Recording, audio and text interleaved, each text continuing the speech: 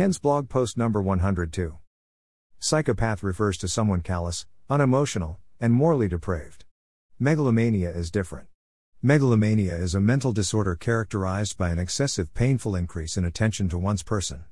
This disease is a delusional type of self-awareness. Megalomaniacs have a personality disorder expressed by an extreme degree of overestimating one's importance, fame, popularity, wealth, power, genius, political influence, and even omnipotence. A megalomaniac is a person afflicted with megalomania.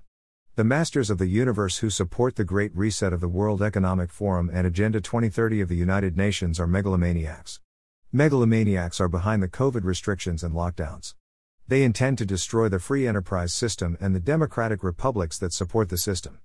Their aim is to usher in a new social system. Technology is their god.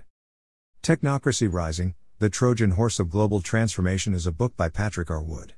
He exposes the globalist plan, the hype of global warming, its perpetrators, and the intended endgame.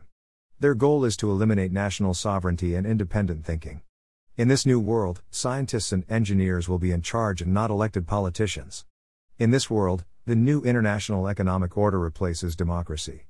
You can find the modern expression of technocracy in the new international economic order in global programs such as Agenda 2030 and the Great Reset. Wood contends that the only logical outcome of technocracy is a scientific dictatorship, as already seen in dystopian literature such as Brave New World by Aldous Huxley, 1932, and 1984 by George Orwell, 1948. Patrick Wood has also written Technocracy, The Hard Road to World Order and Globalization, Crucible of Global Banking. Megalomaniacs believe in technology, a new social system. They believe in transhumanism. See my blog post What is Transhumanism?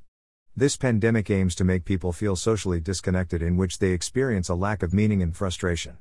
If you are born again and know Jesus Christ, you have an anchor in life, a purpose. Life has meaning. In the book of John 3:8, Jesus answered, "Truly, truly, I say to you, unless one is born of water and the Spirit, he cannot enter into the kingdom of God. That which is born of the flesh is flesh, and that which is born of the Spirit is spirit."